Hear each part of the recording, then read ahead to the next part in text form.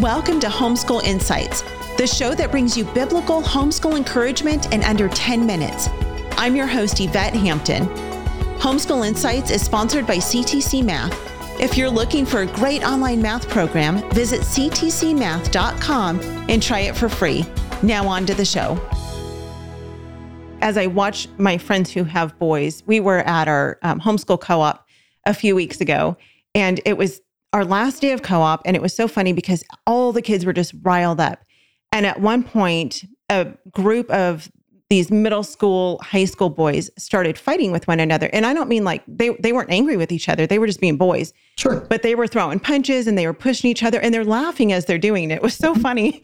And I actually had to break it up because we have a lot of little kids there. And I said, I understand that you guys need to do this and that, you know, it's totally fine. I said, just not here. Like, you have to go do this somewhere else. And it's, you know, one of our co-op rules. Like, they can't punch each other in the middle of co-op. But it was just so funny to see them that they were actually enjoying punching one another and shoving each other. And I was like, girls would never do that. That is just not a girl thing. You know, if a girl punches or hits another girl or shoves her, it's because she's angry with her, not because she's trying to prove herself as a woman.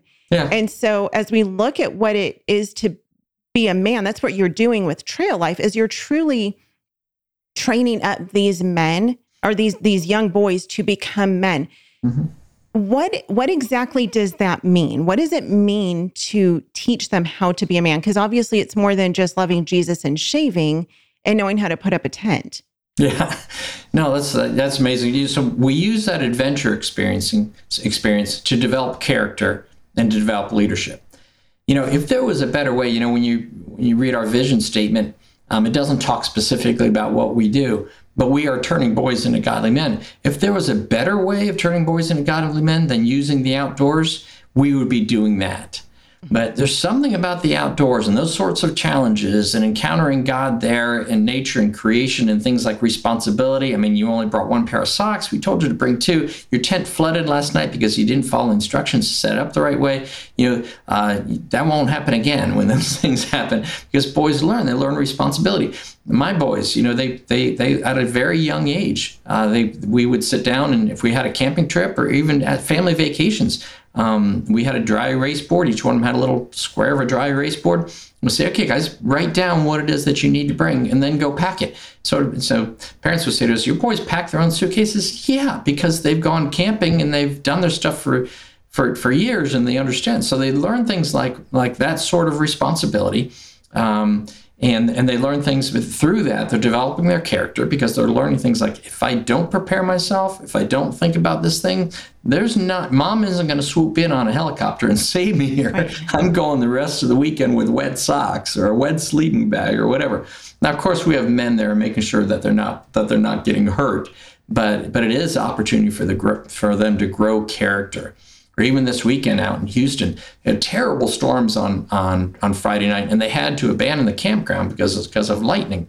And so they didn't sleep well, and they got up the next day. It was a full day of activities, and they were kind of tired, but they knew they still had a great time, and they have a great story to talk about how, you know, the storm came in and was blowing their tent around. And so these are great stories that develop.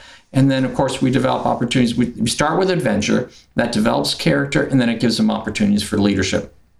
Very few opportunities in our culture today for boys to develop character because we don't expect a lot from them, and to encounter leadership situations. Now, they're looking for good, solid leadership. That's why gangs are growing as fast as they are. They're looking for really structured, solid leadership that has clear expectations. Like I said, that's why gangs do such a good job of helping boys to understand leadership.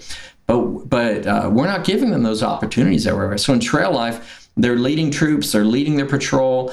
It's on them as boys to say, where are we going to find our water today on a long hike, or who's bringing the food, or who's in charge of cleanup, or who's going to hang the bear bag so we don't get eaten by bears tonight. And those sorts of things boys are working on together, and they're electing leaders, they're assuming their leadership roles, and they're learning how to lead. So we take the adventure, and through the adventure, we're developing their character and then also giving them opportunities to lead. And that's how you're growing boys into godly men. And of course, the Christ-likeness and the Christ is infused throughout the entire program. In fact, we talk about like carrot and the carrot cake. You get a piece of carrot cake, you don't got big hunks of carrot in there, but there's carrot in every bite. And that's how Christ is infused throughout our program, where it doesn't feel like Sunday school and it doesn't feel necessarily churchy, because some boys have had enough of that, but it feels like they're in the outdoors with men and they're encountering Christ. Thanks for joining us for Homeschool Insights. For more great homeschool inspiration and resources, listen to the Schoolhouse Rocked podcast every Monday, Wednesday, and Thursday. And be sure to watch the film Schoolhouse Rocked: The Homeschool Revolution.